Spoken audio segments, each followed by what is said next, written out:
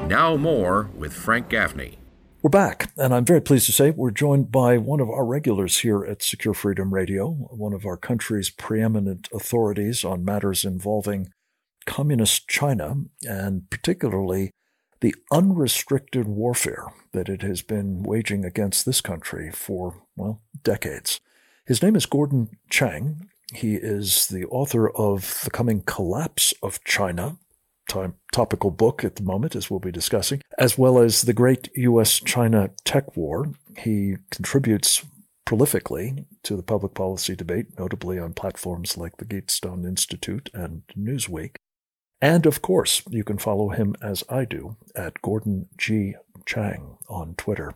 It's great to have you back, Gordon. Welcome. Well, it's great to be here, Frank, so thank you. There is a big story, and I'm not sure what to make of it myself, but I'm anxious to get your thoughts about it, involving the reported defection of a very senior Chinese Communist Party figure by the name of Dong Jingwei.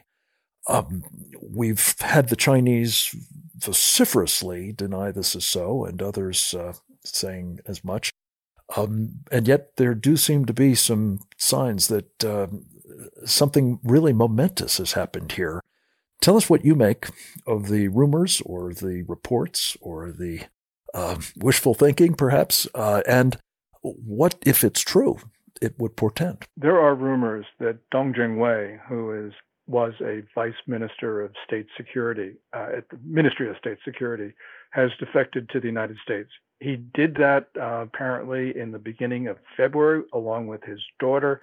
He is talking to the Defense Intelligence Agency, which actually in the beginning did not share this news with other intelligence agencies in the U.S. for fear that they were compromised based upon information from Dong. As you point out, Beijing believes and states that Dong has not defected. Beijing Daily and Hong Kong South China Morning Post have both published stories talking about Dong still in China. But I believe that these reports are credible. And the reason is Beijing could end this controversy once and for all by trotting him out in public. And that would be the end of it.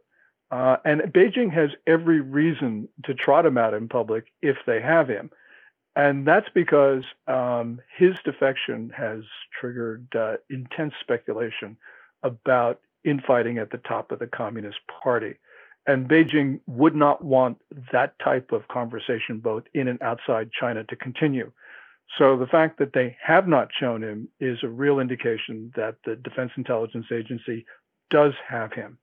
Now, the Communist Party is based on struggle. It idealizes struggle. And there have been analyses of Chinese Communist Party propaganda over the last, let's say, 6 weeks, 2 months, showing hints of real factional struggle. Now, the party is always, as I mentioned, based on struggle, always has a lot of discord at the top, but this is more than usual. And so when the news of the defection of Dong Jingwei hit, it seemed to validate that reporting. This is momentous because this could lead to an unraveling of the People's Republic of China. We don't know what will happen, of course, but it's not impossible that the regime falls apart in fairly quick order because Dong he was China's top counterintelligence official, knows all the secrets, many of the secrets, and was close to Xi Jinping. And that would mean Xi Jinping is not as strong as he appears. One other thing, Frank. The reporting is that Dong has brought evidence that the Chinese military was involved in conducting research at the Wuhan Institute of Virology. If true, that is explosive. Well, it seems increasingly clear that that is so. It would be fantastic if we actually had confirmation of it. Gordon, one other thing that a guy who was in charge of counterintelligence for the Chinese Communist Party would bring to the Defense Intelligence Agency or others in the U.S. government would be, of course, insights into the degree to which the Chinese have compromised our country and its leadership. And there is concern about that in connection, among other things. John Ratcliffe, the former director of National Intelligence, said over the weekend that he considers the president and the National Security Advisor to the President, Jake Sullivan, and the Director of the Central Intelligence Agency, Bill Burns, to have all been possibly compromised by their business dealings or other relations with the Chinese Communist Party over the years.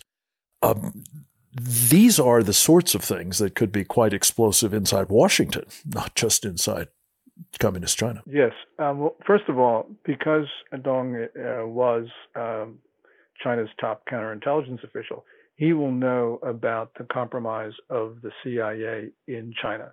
And this has led to the execution of CIA agents, about 30 of them or so. So he's been quite effective in this. He can tell us a lot about that. I suspect, as you point out, he can tell us a lot about China's spies in the U.S. and its agents, and about relationships that American officials have had with China. So all of this is going to be out, and it is going, as you say, to be explosive here as well. So this will change. It certainly will change China and could very well change us. And it's going to lead to a very different relationship, because one thing that could happen, Frank, is that if Radcliffe is correct, it would mean that the officials that he mentions could very well no longer be of use to China, because the information is out in the public, which means that they'd have to take a harder line on China in order to protect their positions in the U.S. So this would be good news, of course, and it could very well change the course of even our posture towards China, and certainly China's posture toward us. Well, it can't come too soon. If it is true that those kinds of course corrections take place, let me just give you a couple of examples, Gordon, that I'd like to get your thoughts on. Jake Sullivan, the National Security Advisor of the President, over the weekend was sort of talking down this whole idea that there was going to be any real pressure brought to bear on China with respect to the Wuhan virus. The concern is that if we don't press hard, we may persist, unless this fellow Dong is actually in our hands, in uncertainty about the full nature and ultimate objectives of the Chinese Communist Party with respect to this Wuhan virus. Give us your sense as to the advisability of easing up, as the Biden administration seems to be, perhaps for the reasons John Ratcliffe has mentioned. But, for example, we've been told that there was a 200-page report about all of this that has now been produced by the Biden administration, and it does not mention at all the question of the origins of this disease and the pandemic that flowed from it.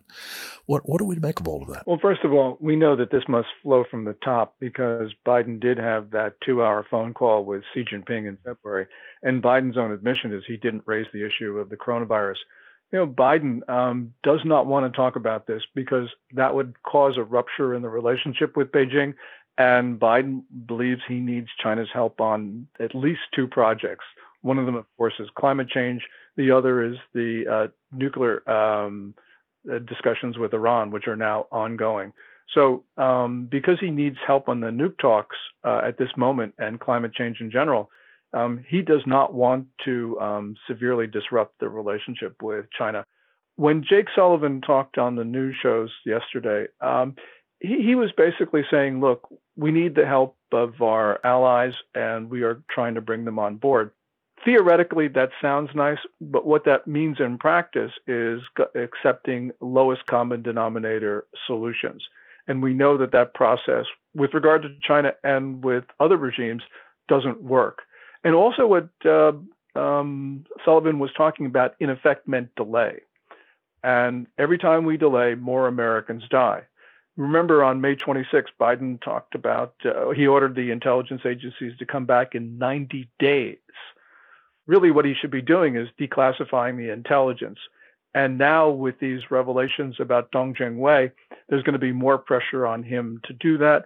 And indeed, the report that comes back on August 24th is going to have to take into account the information that Dong has presumably given to the Defense Intelligence Agency. Be tracking this very closely, as I know will you, Gordon, and we look forward to further updates on it. Let me ask you about another story that is also in the news that is very worrying. The further crackdown in Hong Kong by Xi Jinping's regime, and specifically the arrest and, well, the seizure of a lot of equipment and disruption of Apple Daily, the most popular paper in Hong Kong and a pro-democracy paper founded by Jimmy Lai, who was arrested and is now serving a long prison sentence for having been a voice for democracy, having stood up to the Chinese Communist Party. It seems several of his editors are now going to be thrown into the same prison system that he's in. And yet the Biden administration is talking about having a summit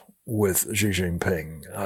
These would seem to be the kinds of events that argue for, well, what you've been calling for assiduously, Gordon, to your great credit, namely distancing ourselves from China, disengaging from it, and certainly an end to the enabling of the repression at home and the aggression abroad that increasingly characterizes Xi Jinping's regime. Taking your last point first, China is committing genocide and crimes against humanity against Uyghurs, Kazakhs, and other Turkic minorities, as well as the Tibetans. And just to run through this, it's detained at least more than 1 million in facilities that meet the definition of concentration camps. We know that people are being brutalized in those camps. They're dying because China's building crematoria next to them. There is institutionalization of slavery, institutionalization of rape, probably forced organ harvesting. We know children have been detained in facilities that look like prisons. This is horrific. And so when Ned Price is the State Department spokesman, and Jake Sullivan talk about principled diplomacy. If you have any principles, you wouldn't have any diplomacy with a regime like this. With regard to Hong Kong, and this is increasingly important to us, on Thursday, more than 500 police officers invaded the offices of Apple Daily and Next Digital, the publisher of the newspaper, arrested the CEO of Next Digital, the editor-in-chief of Apple Daily, and staff at Apple Daily. What they're doing is freezing bank accounts, which means that that the paper may not be able to publish too much longer. But the people of Hong Kong are resisting. They're lining up at newsstands to buy copies of Apple Daily to support the paper. What is missing is what you point out. That's the Biden administration. When Biden was running for president, he said he was going to be the human rights president. And in that vein, he was criticizing then President Trump. And he was saying that he was going to do something about it. Well, now's the time for him to do something about it because Apple Daily is in mortal danger. And Biden's silence is deafening. It is. As is the failure to take steps that would punish. I mean, it's not just that he's sort of sitting idly by. It's in effect, he's rewarding the Chinese Communist Party for this kind of behavior by, well, not only the prospect of a summit with them, but also, the persistent refusal, it seems, to decouple the U.S. dollar from the Hong Kong dollar, which I'm told would have a very profound effect on China and its access to, the international capital markets and the like. And of course, the continued,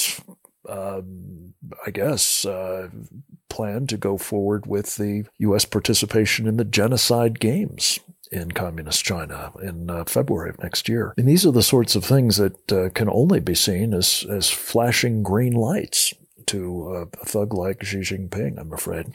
Gordon, let me switch gears a little bit, if I can. One of the things that we have been hearing about is Chinese efforts to propagandize in our country on a unprecedented scale, I think it's fair to say. And this is not just their formal media outlets, but their use of what sounds a lot like a kind of 1,000 talents plan, which they use to recruit scientists and others with technical skills and expertise that they were interested in having help the Chinese Communist Party, its People's Liberation Army, and of course its economy. This involves, however, recruiting large numbers of influencers in the West who would be paid a stipend to essentially help legitimate and disseminate Chinese propaganda.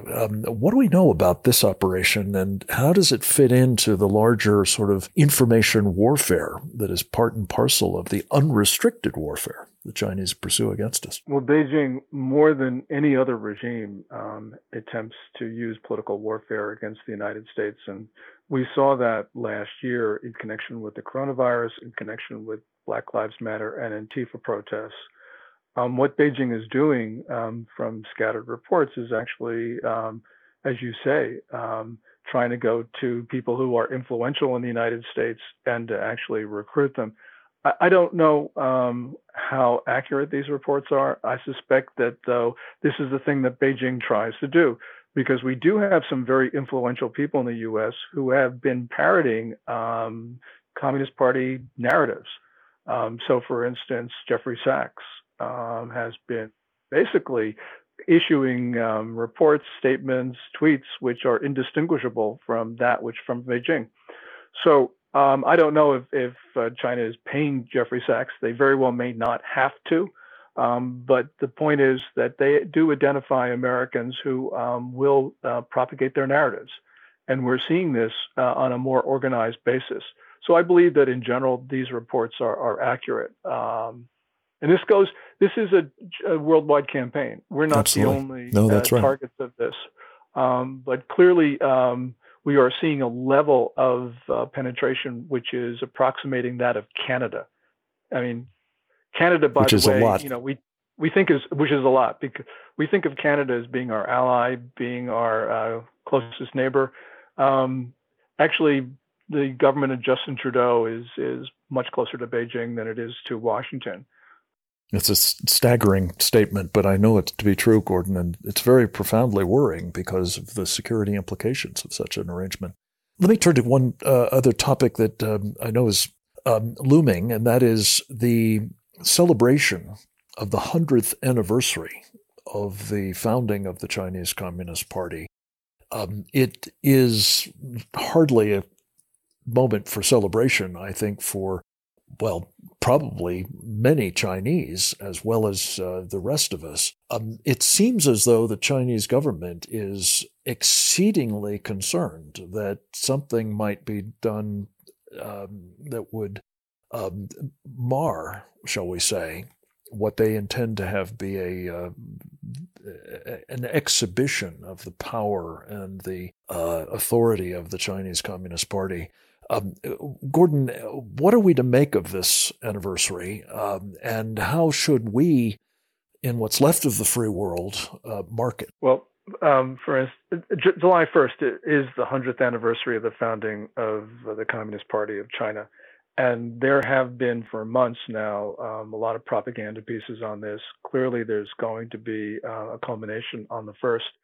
And with every event in China of any significance, Beijing is extremely concerned about security. And we see this most graphically every year at the meeting of the National People's Congress, usually in early March. But they're going to go full time on this. The other thing, though, and this relates. Let me just say, the techniques that they're bringing to bear to enforce control, the social credit score system and the surveillance state apparatus and just massive police presence and screening of individuals seems to be taking place on truly an unprecedented scale at the moment. Yeah, China is, people call China authoritarian. I think that is an outdated label. I don't believe China is totalitarian, but Xi Jinping is moving the country to totalitarianism. And I think that you can say that China is semi-totalitarian now. We talk about the social credit systems, which are being knitted together into a nationwide one. The surveillance mechanisms, 626 million surveillance cameras, they claim. The Great Firewall, the world's most sophisticated set of internet controls, and all of what they're doing. So China is moving very fast back to something that Mao Zedong would be familiar with. And this really relates to something we started out with, and that is the defection of Dong Jingwei.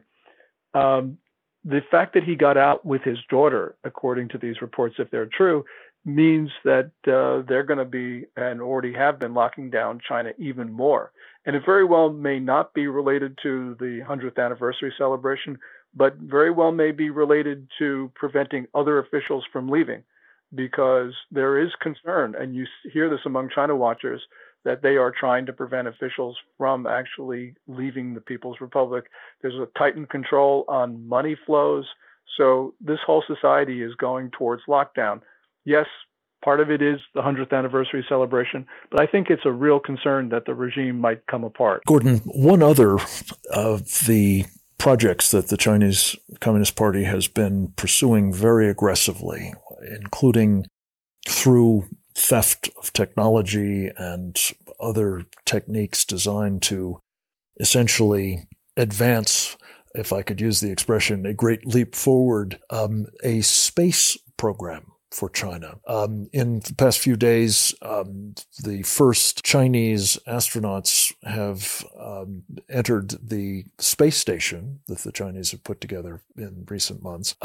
Talk a little bit with us about the implications of what China is doing in space, on the space station and more broadly, and what it will mean for our country, our security, as well as our commercial interests if they succeed. Well, China's space program is a military program, and there are two elements to the space station that are extreme concern to the United States. One of them is that it has a laser. The Chinese say they're using this laser to zap space junk that would threaten the station, but it could also be used to zap satellites that are nearby, which basically are ours. So our assets in low Earth orbit are at risk. Also, there is some talk that this space station will have a net, and that will be used to grabbing satellites for repair. Well, it could also be used to knock satellites out of orbit or to actually capture our satellites. So as the Chinese space station grows, I think it has two modules now that have been joined together. But as they put additional modules on, as get more capabilities, we've got to be concerned that we could be blinded in space because of, among other things, this space station. And as you say, this is only part of a much more comprehensive program involving colonizing the moon and dominating key locations in space from which power can be projected. There's talk of lasers as well as various missile capabilities. And Gordon, I guess the point you've made is really the right one, that we're talking about an inherently military project. It will have profound implications for our national security, but also, I believe, for our economic well-being, given the dependency of so much of our commercial enterprises on space and our free use thereof. So this is, again, another area where the true threat of the Chinese Communist Party needs to be very carefully calibrated. Gordon, let me ask you lastly. We had in our own country a very important statement made, so a couple of different forums, by a woman by the name of Xi Van Fleet, who was a survivor as a child of, you spoke of Mao Zedong, one of his most horrific crimes against humanity, namely the Cultural Revolution. And she warned that what we're seeing happening in our own country, specifically the use of sort of race conflict or proselytizing, racist training, if you will, as really right out of the playbook of the class warfare, class struggle, Cultural Revolution techniques of Mao. Very quickly, we've only got a minute and a half left, but what are your thoughts about the danger that some of these practices are now beginning to manifest themselves in our own country? Yeah, there have been a number of people from North Korea and China who have commented recently that the wokeness does look like either the North Korean campaigns. There was a story about Columbia University being worse than North Korea, and Van Fleet's comments. What China did during the Cultural Revolution and before and after really was class-based. What we're hearing now is race-based, but as been pointed out, the techniques are the same. And so, yes, the Cultural Revolution is coming to the United States. And we've got to do everything possible immediately to stop this, because that tore apart China. The People's Republic almost fell apart during the Cultural Revolution, which was a decade-long campaign. And although we tend to think of the United States as being stable and secure, all societies are fragile.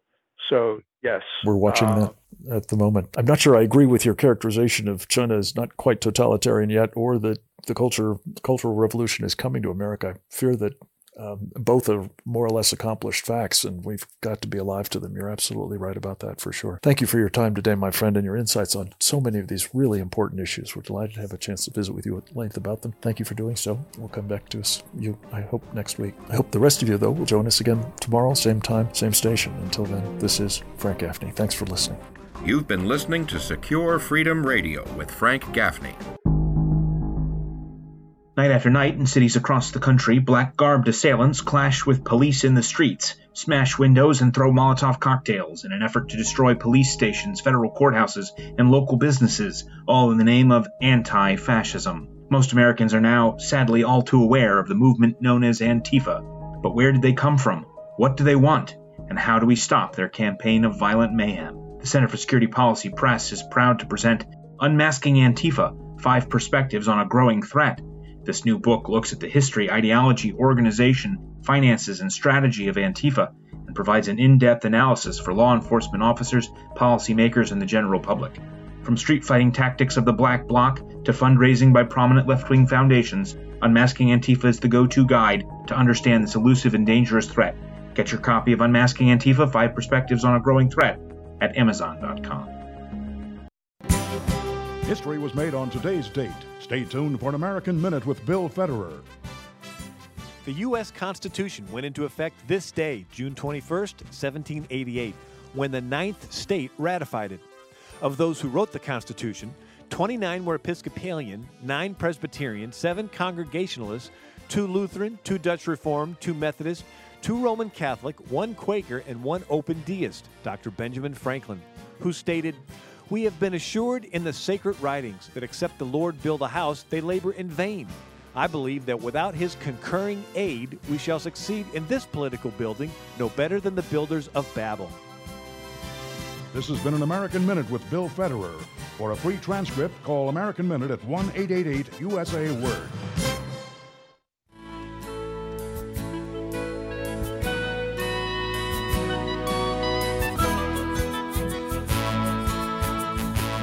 This is Frank Gaffney with a word about a truly great American patriot in urgent need. Rich Higgins served in the U.S. Army and as a key civilian Pentagon official and senior strategist on President Trump's National Security Council. After he left the NSC, Rich continued advising Mr. Trump and others about the threats we are facing from enemies, foreign and domestic. He chronicled his experiences over the past 20 years fighting for America first in a terrific memoir entitled The Memo. Now this courageous freedom fighter is gravely ill due to severe complications caused by the Chinese Communist Party virus. He urgently needs help to defray the enormous costs of successive surgeries and a prospective organ transplant. I urge you to join me in contributing to a GoFundMe campaign named Medical Help for Rich Higgins. That's Medical Help for Rich Higgins at GoFundMe.com.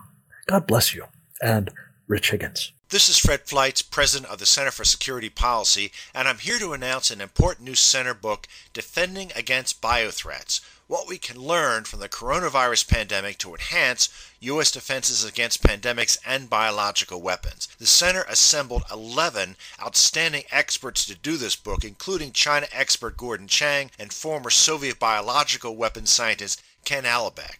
This book looks at U.S. biodefenses, why they desperately need to be improved, and what America's enemies learned from this pandemic to stage future bioattacks against our country. Defending Against Biothreats is available right now from Amazon.com. You also can read about the book and watch the Center's new Biosecurity webinar series on the Center's website,